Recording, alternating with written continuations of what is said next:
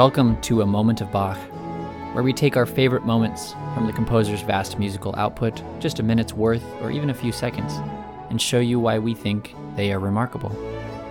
We are your hosts, Alex and Christian Giebert. Today we have two listener-requested moments from the St. Matthew Passion.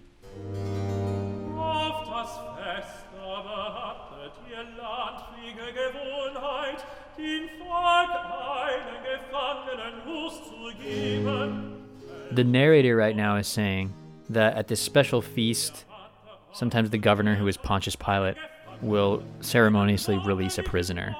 This would have been their chance to release Jesus, who was in captivity. Jesus, who famously did not do anything wrong. And then they had a choice. They had Jesus to release, or they could release Barabbas, who was actually a criminal.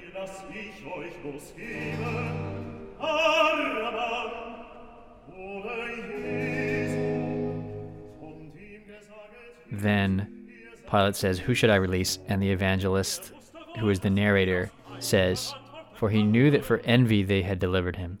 When he was sat down on the judgment seat, his wife sent unto him, saying, Have thou nothing to do with that just man, for I have suffered many things this day in a dream because of him."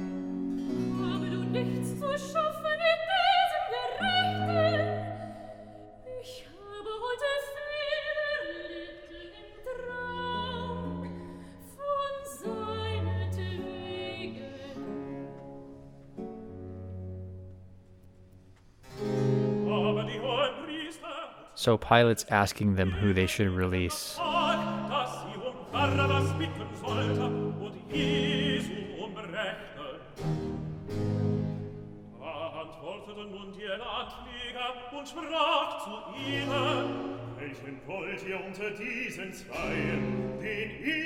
And what do they say?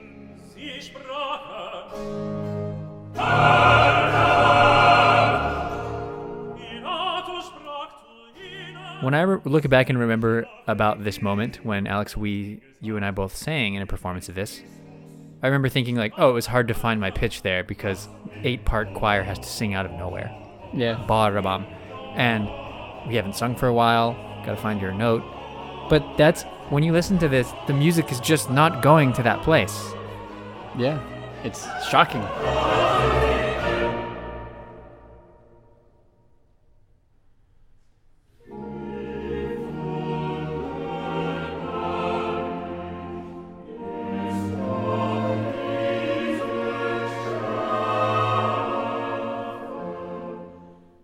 It's so strange that we picked Jesus instead to get punished when Barabbas was actually a criminal, that Bach chose to use the most immediately stunning harmonic device, which is that he led us somewhere and then just immediately started elsewhere.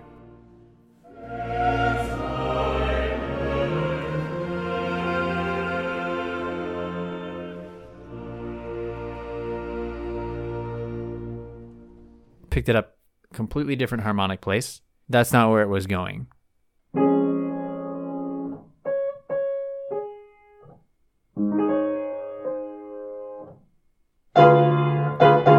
So that Barabbas chord is, or Barrabam is the way it is in German there. That chord is itself dissonant. Yeah, that's true. And I could talk about that. It is a fully diminished 7th chord. It happens to be also a symmetrical harmony, which is really interesting. It's made up of 4 different pitches across several different octaves that, in relation to each other, are all very dissonant. Yes, it is on its own vertically dissonant. And the choir is divided here into 8 parts. Some of them end up singing the same note, but it's very spread out and huge.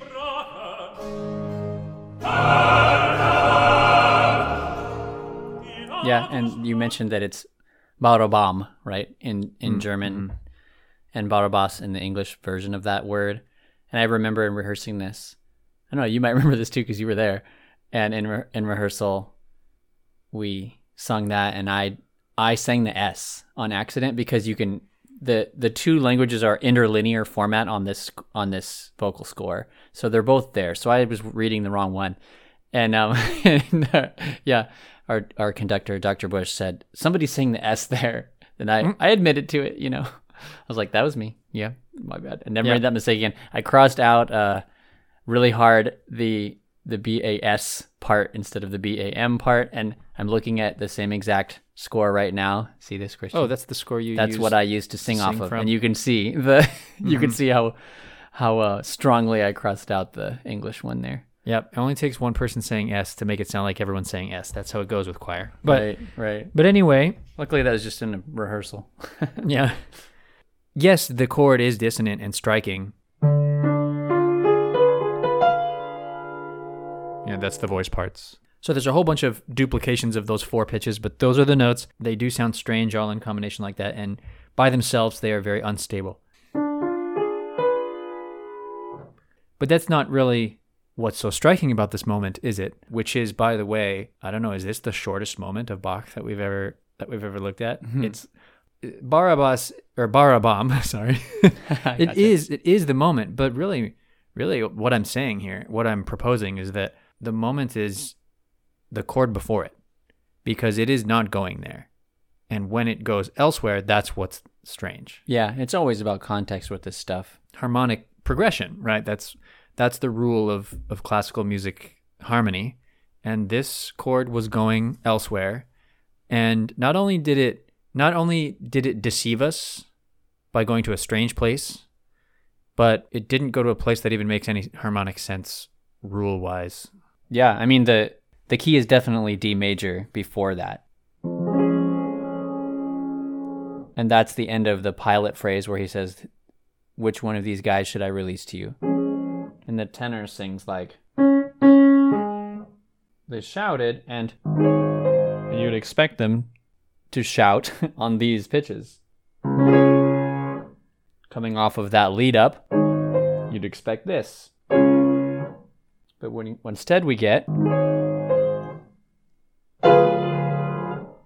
it's just fantastic. It's almost funny. If it weren't like if the context weren't so sad, like the chord is just so out of left field that it's like, what is that? And that's the point. Obviously, it's supposed to be really surprising. To be clear, this is not a deceptive cadence. A deceptive cadence is actually expected as part of the rules of harmony. It would have been less striking, though. Yeah, that's a deceptive cadence, but you can hear how just orthodox that sounds compared to what Bach does. Yeah, and it has to be this way for it to really work. It's crazy that the crowd chose Barabbas, and Bach has set that musically in a brilliant fashion.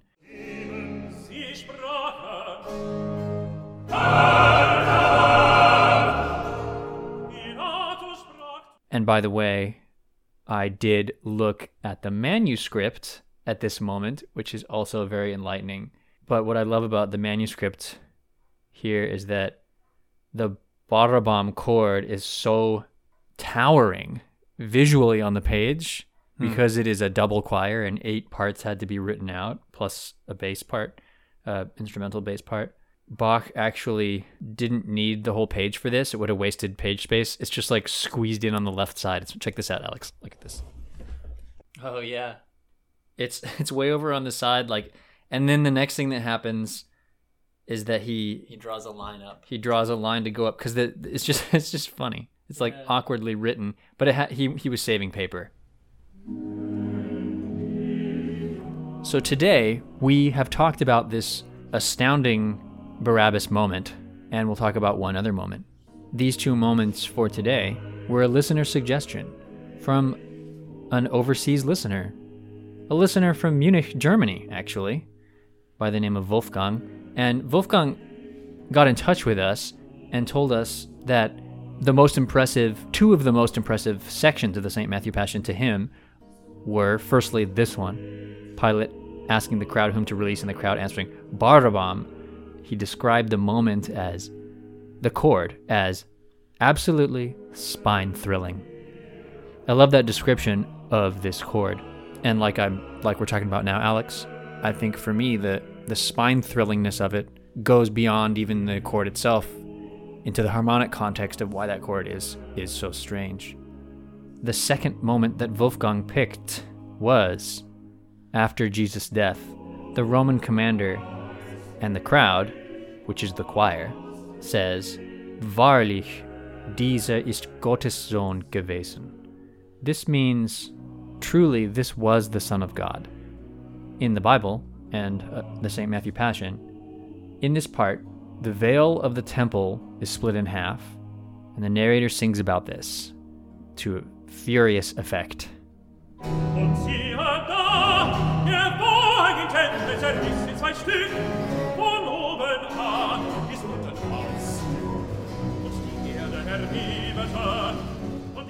There was an earthquake and all kinds of supernatural phenomena. And the Roman centurion who was in charge of watching Jesus as he was being crucified saw all of that, and the people around him also, and they all said, truly this was the Son of God.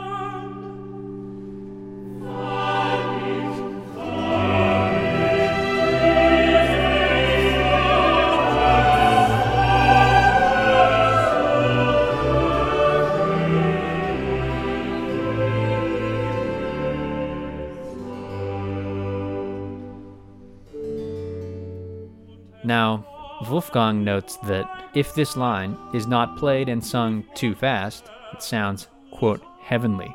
And I asked him about this, about what he thought of the Netherlands Bach Society performance, because of course you can find a bunch of performances of this work. Some of them take that part too fast, and they kind of blow through it. Some of them go really slow. He was a big fan of the way that it was done by the Munich Bach Orchestra, directed by Karl Richter. But he did praise the Netherlands Bach Society recording, as well as saying that the heavenly harmonic structure became very transparent.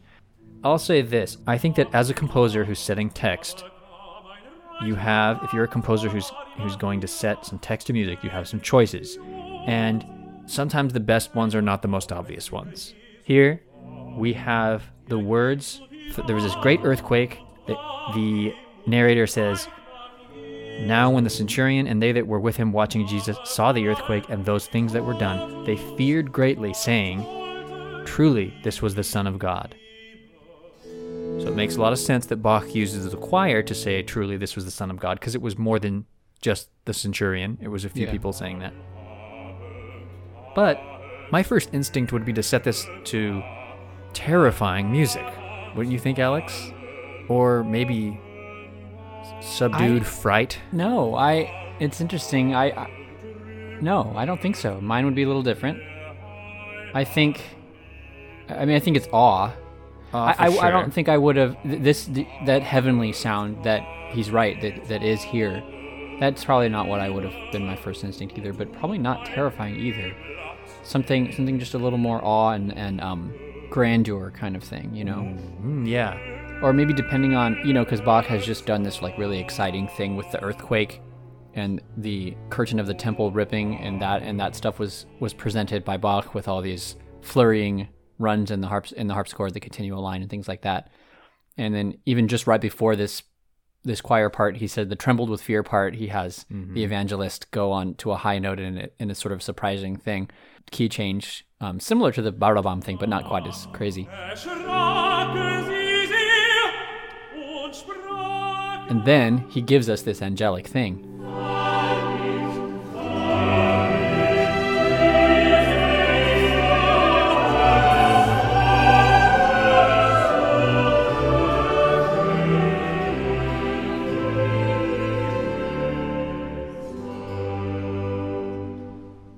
With the truly this was the Son of God. And so I think my mind would have been closer to where you're saying, Christian, where with that fear part than what Bach did here.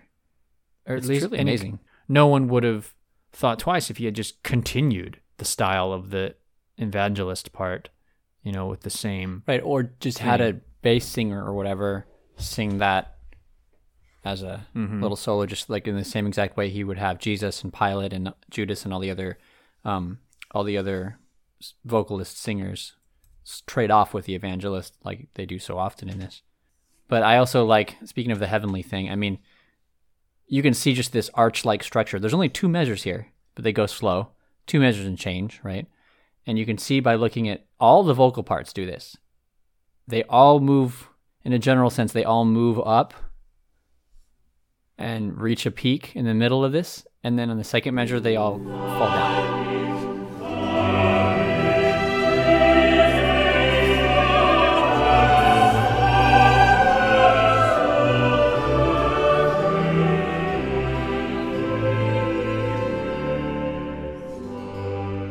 All of them do. And that's a little unusual because when you have parallel motion like that, in classical music, it's hard to make it work harmonically. But it's not perfectly parallel, and there's a lot of things going on that make it follow the rules. But what that does is it just gives that lifting, floating feeling in the middle, right? And if you listen to the bass instruments like they typically do, they're mostly exactly doubling the bass voice here. It like leaps, the continual line starts kind of low and leaps up for a second and then comes down. It's really beautiful. The contour is nice. Yeah, it's just not, I just wouldn't have expected that this line would be set to such just plainly beautiful music, if that makes sense. Yeah, it's really great because it's like Bach really clearly had a deep understanding of the text, right? Every time we set scripture to music, we better understand exactly everything about that we can about that scripture, including the context and how it was written and the intended message or the intended lesson sometimes, if it's like a parable or whatever. We better understand all that stuff if we are to set that to music. And Bach's understanding of this, or I should say Bach's interpretation of like this centurion's reaction to truly this was the Son of God, I think is very faithful to the text, even though there is that sense of interpretation that you could think that this guy was just scared out of his mind and the music should reflect something more terrifying. Yeah, there's a few different ways to think about his reaction and his words and the people's reaction, which is that one of the ways is, we messed up, Yeah. And we're in trouble now by some sort of supernatural deity. But no, that's not what it sounds like Bach did. Bach, it sounded like it was more like, that new truth, which I'm now learning, completely reframes everything about my life. Yeah, and it would for these people. And it does when you hear this. Imagine being, I almost envy, in a way, being in the audience for this and having it be a spiritual experience, maybe for somebody who doesn't really get what Christianity is at all, or maybe for somebody who just totally does get it but has never been inspired to look further into it or whatever. Maybe, I'm sure Bach would like the idea that God works through Bach's music, right, to inspire people to come to the faith, right? And what if that was your experience listening to this? I mean, wouldn't that be amazing? And you'd get to this moment after all that darkness, you get to this moment, and with that centurion and those people saying, wait, this was the Son of, he believes it now. And it's beautiful. It's a beautiful statement. What if you were listening to this and that was like how you were feeling too? That your mind had changed, And that would make the rest of this, which the next, 20 minutes or whatever, the ending of this entire work with the beautiful aria that's coming up, the very powerful last couple choral movements, that would just make it an unforgettable experience for somebody experiencing it that way.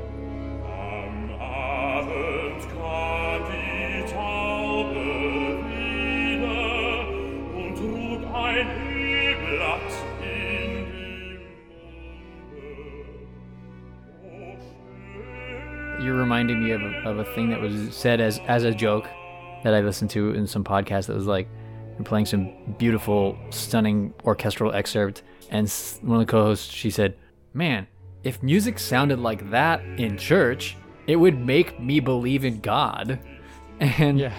And I was thinking, and when she said that, of course, it was funny, but then I was thinking, there is music that good that has been used in church before, and it's Bach's music, Yeah, if it's done well, right? It also seems maybe trite to think that like you need like really good emotionally stirring music to come to like a spiritual realization. But you know what? It works differently for every single person. So some people, that might be exactly the way that God works in them. For others, it might be a lot more intellectual. You just don't know. Music has a great like metaphysical power, and it means a lot of different things to a lot of different people around the world.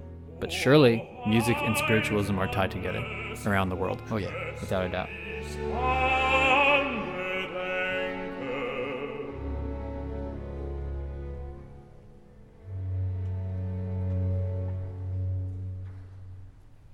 And now, here is that Barrabam moment.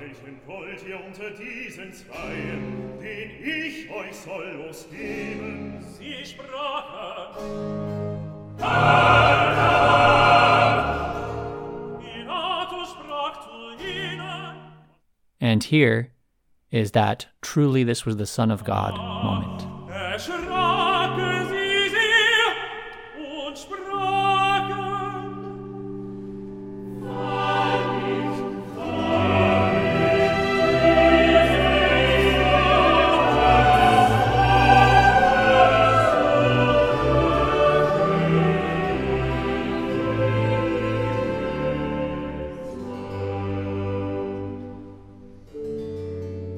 If this introduction to a musical moment has inspired you to hear the rest of this piece, please see the link in the episode description to see the performance of the St. Matthew Passion by the Netherlands Bach Society.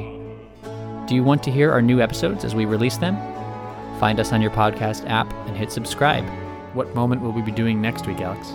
We will be taking our first look at another Passion setting from Bach, the St. John Passion, and we will be looking at the opening chorus. Until next time, enjoy those moments.